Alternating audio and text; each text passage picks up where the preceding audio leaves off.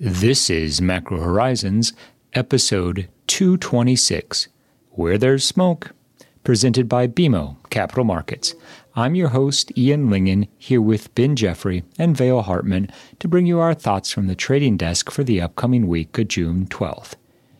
And with the atmosphere in the Northeast in sharp focus, or haze as the case may be, we're reminded that air quality is as serious as a venti dark roast with an extra shot or two.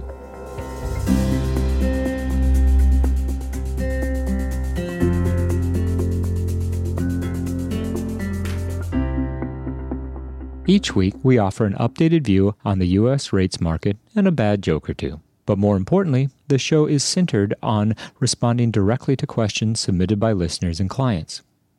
We also end each show with our musings on the week ahead. Please feel free to reach out on Bloomberg or email me at ian.lyngen@bmo.com with questions for future episodes. We value your input and hope to keep the show as interactive as possible. So that being said, let's get started. In the week just past, the Treasury market put in a very choppy performance. Yields backed up rather dramatically, and while not reaching 4%, 10-year yields did offer an attractive buying opportunity for investors who were otherwise sidelined. But that wasn't the tone early in the week. Early in the week, ISM services disappointed, and given the relevance of the service sector and the fact that sentiment around the service sector has been running at elevated levels, this particular print shifted the tone and left the market with an early bullish undertone. Eventually, we saw rate hikes from the Bank of Canada and the RBA, which shifted the tone decidedly in favor of higher rates. We also have the looming issuance in the bill sector, which contributed to upward pressure on two-year yields in a sympathy downtrade, if nothing else. As a result, the theme of flattening or a deeper inversion in 2s, 10s, and 5s bonds was evident, and while we maintain that this year's big macro trade will ultimately be the re-steepening of the curve, the recent price action went decidedly in the opposite direction. This does provide a more attractive placement to enter steepening trades, but the fact of the matter is our core steepening bias went against us in the week just past.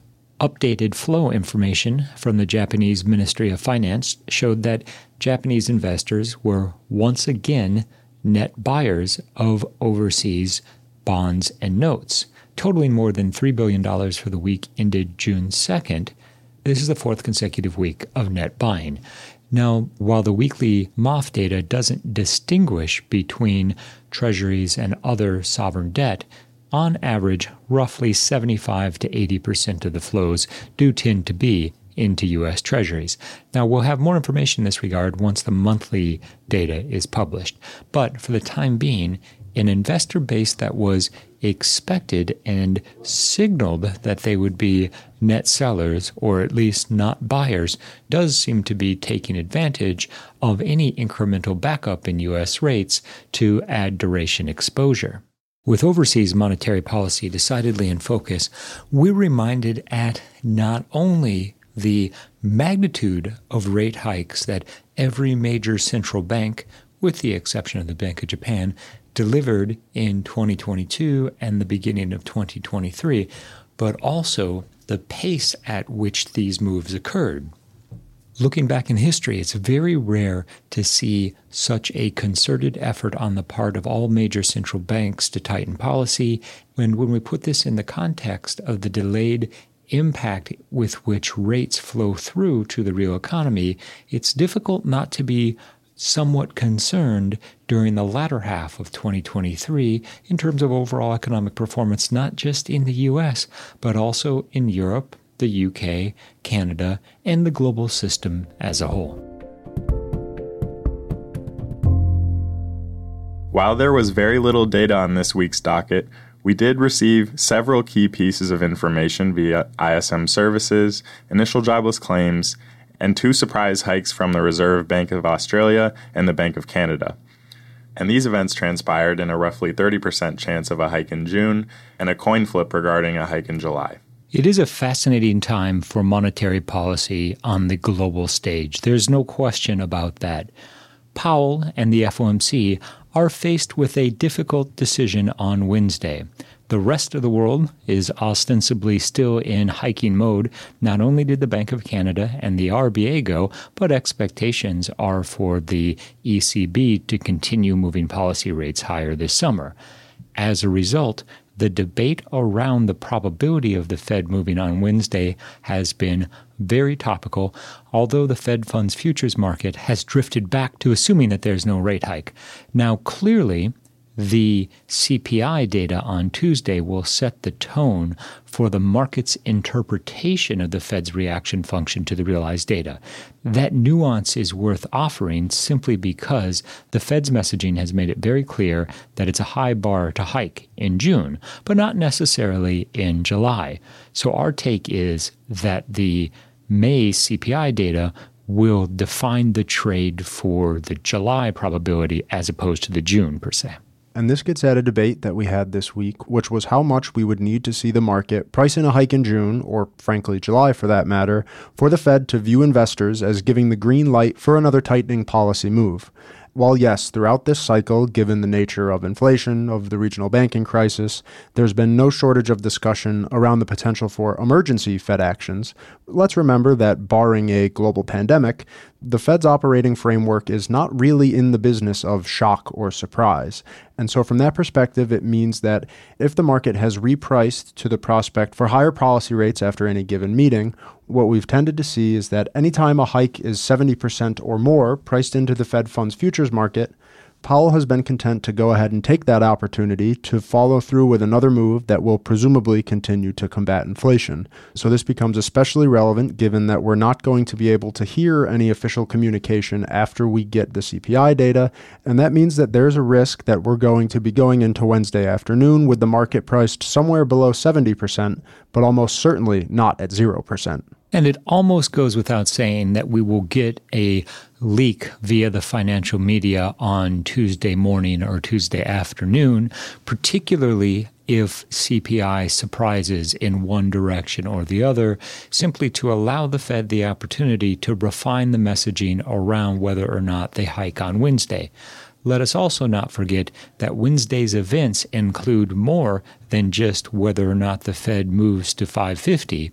We also get an updated SEP, i.e. the Fed's beloved dot plot and economic projections, in which we will get a much better sense on how eager the committee is to move in July. If they increase the 2023 dot, clearly July is a live meeting, although August won't be. I get it. That's one. And contributing to the idea that the Fed would, all else equal, prefer to pause on Wednesday is the fact that we've started to see the Treasury Department begin the process of rebuilding the TGA, given the fairly aggressive increases in bill issuance that we've seen. We did get an official communication from the Office of Debt Management this week, which revealed that there's going to be a semi-permanent 6-week CMB that's going to be auctioned regularly over the next month or so, and that the Treasury Department is aiming for an end-of-June cash balance of $425. So what this all means, and I would say as the market was generally expecting, is that liquidity is going to flow out of the overall financial system and into the bill market to take advantage of rates that are now well north of 5%, and probably most consequentially, well north of 5.05%, which is the rate that's offered at the RRP facility, and a big reason why we're expecting that most of the cash to buy these bills is going to come out of the RRP. And when taken with the fact that the Fed is still running down its balance sheet, this means that monetary policymakers are probably going to want to wait and see the overall tightening implications on financial conditions resulting from this new liquidity shift. This doesn't mean that we're going to go back to a repeat of September 2019 when bank reserves became scarce, given that we now have $2 trillion in cash in the RRP as well as a standing repo facility, but it will probably translate to some upward pressure on funding costs, and that's worth at least something from a monetary policy tightening perspective, which advocates for at least a skipped meeting, if not necessarily a longer time on hold at terminal. And a wait-and-see stance from Powell resonates in the current environment. The economic data has not been uniformly strong.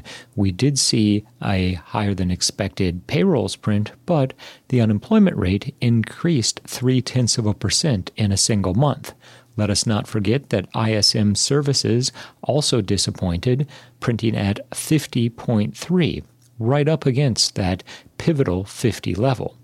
In addition, initial jobless claims came in notably higher than expected, which added to investors' concerns that we're starting to see the momentum in the jobs market beginning to turn, albeit slower than many in the market had anticipated. Ultimately, though, given the relevance of consumption to the U.S. economy, the translation of a weaker jobs market into less willingness to spend is the pivotal aspect of the economic outlook for the balance of the year.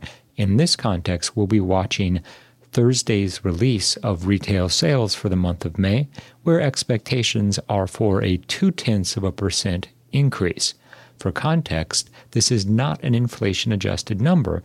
Therefore, if we do get a consensus 0.4% increase in CPI, retail sales will, in real terms, be effectively printing negative.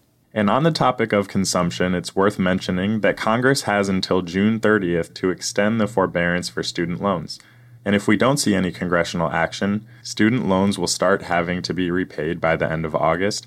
And on top of lofty borrowing costs, this means that consumers will start to feel the pressure from another tax on consumption. And to be fair, the reason that the government stopped the payments on student loans was to allow more financial flexibility for a good portion of U.S. households during the pandemic. The fact that we are now in 2023 and that is being unwound follows intuitively, given everything that has occurred on the inflation front. But, Vail, as you aptly point out, it will serve to incrementally, at least, undermine the forward path of spending at a moment when the jobs market outlook is anything but clear. And student loans are an important part of this discussion, and one that will presumably be changing quickly. But this week we also took a look at loan delinquencies across credit cards, mortgages, auto loans. And what we've seen is that after the impressive decline in loan delinquencies in 2021 and then into 2022, now the percentage of those loans that are now 30 days or more delinquent is effectively back to where it was before the pandemic. Now, as a measure of the Fed's success in undoing both the monetary stimulus that they delivered, but also the fiscal stimulus that Congress delivered, this means that there's been a fair amount of progress made in terms of running through the excess savings that households built up during the pandemic, and also the fact that higher rates means higher debt service costs, which ultimately boils down to the bottom line of this dynamic, which is that consumption is going to begin to come under pressure, and that doesn't bode well for the overall state of the economy. In the early part of this year, GDP performed better than many were expecting, and so that leaves a stronger departure point, to be sure, but we would argue that the confluence of these factors are starting to show up in some of these data series. Ian, you touched on ISM as one, but it's also going to be important to starting to look at spending now that we've seen wage growth begin to moderate and some early signs that the jobs market is not weak, but nor is it continuing to strengthen. And when we look at nominal wage growth, what we see is that average hourly earnings in May printed at 4.3% on a year-over-year basis. Prior to the pandemic, the average was roughly 3% on a year-over-year basis. So there's still plenty of room for wage gains to drift lower and still leave the Fed in the position of wanting to remain restrictive and avoid rate cuts in 2023 or even through the first quarter of 2024. Returning quickly to the dot plot, we'll be watching for the spread between the 2023 and 2024 dots for any indication of the speed at which Powell anticipates cutting rates next year.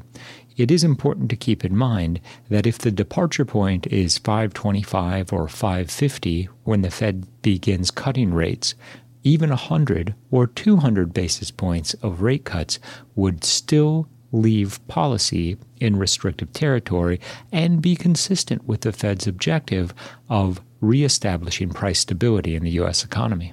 And we've made it this far in the conversation without talking about the milestone price action we've seen both in outright rates in the shape of the curve this week, related to that underlying line of thinking, Ian, with 2s10s pressing back deeper into inverted territory, as negative as we saw before the regional banking crisis, and 5s30s also dropping back below zero, as the idea of the potential for another hike in July and then less probability of rate cuts in the second part of this year have made their way into valuations.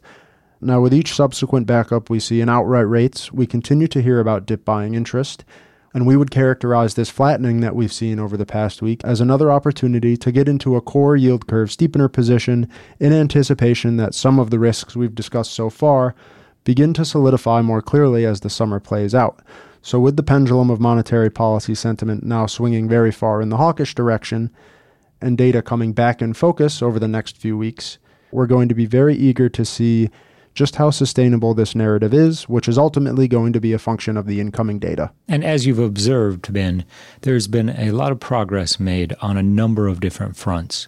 Progress towards fighting inflation, progress towards bringing wages down, progress towards making sure that the U.S. Treasury market remains the go-to place for dollar liquidity, and, as we're reminded, progress without finance is a nuisance. Truer words.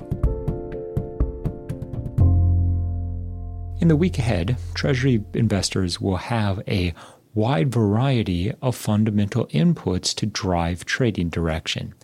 Arguably, the most important will be Wednesday's FOMC decision.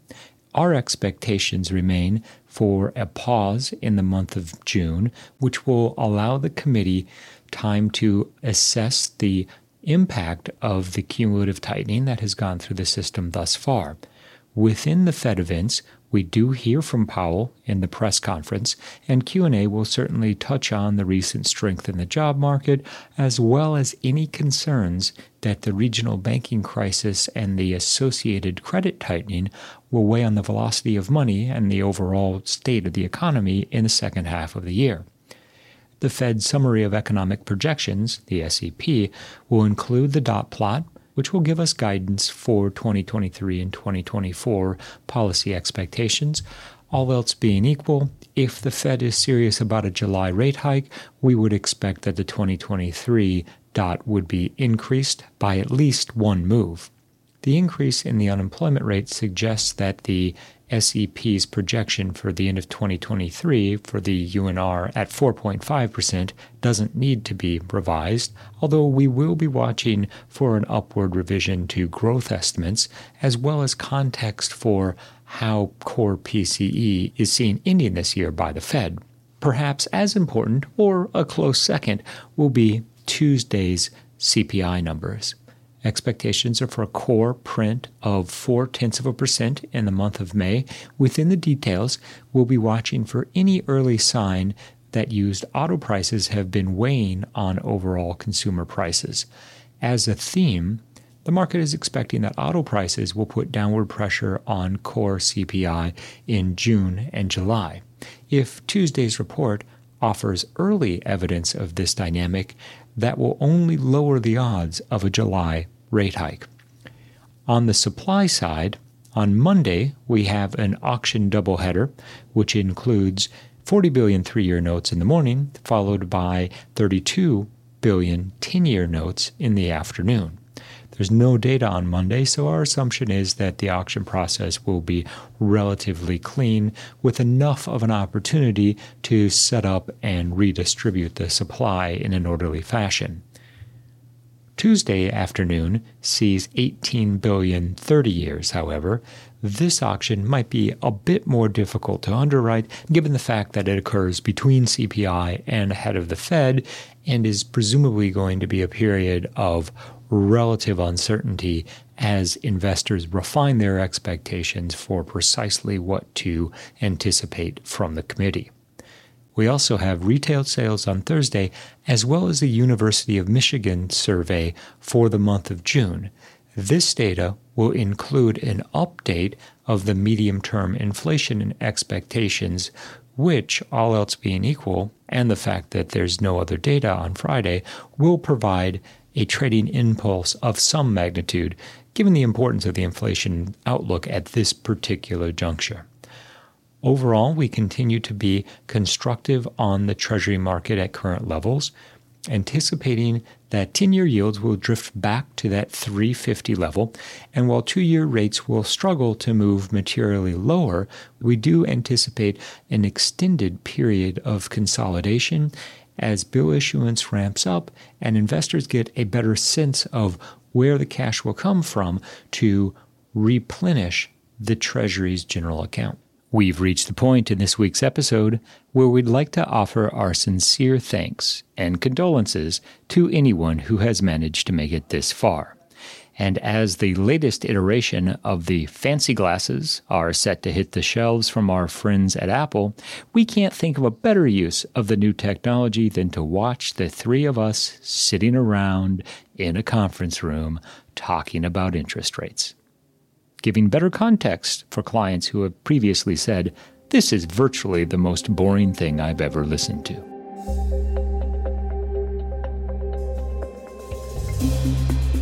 Thanks for listening to Macro Horizons. Please visit us at bmocm.com/Macro Horizons. As we aspire to keep our strategy effort as interactive as possible, we'd love to hear what you thought of today's episode. So please email me directly with any feedback at ian.lyngen@bmo.com. You can listen to this show and subscribe on Apple Podcasts or your favorite podcast provider.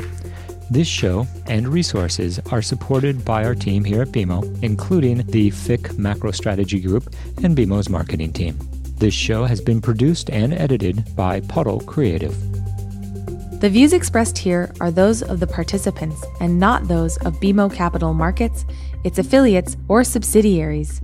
For full legal disclosure, visit bmocm.com/macrohorizons/legal.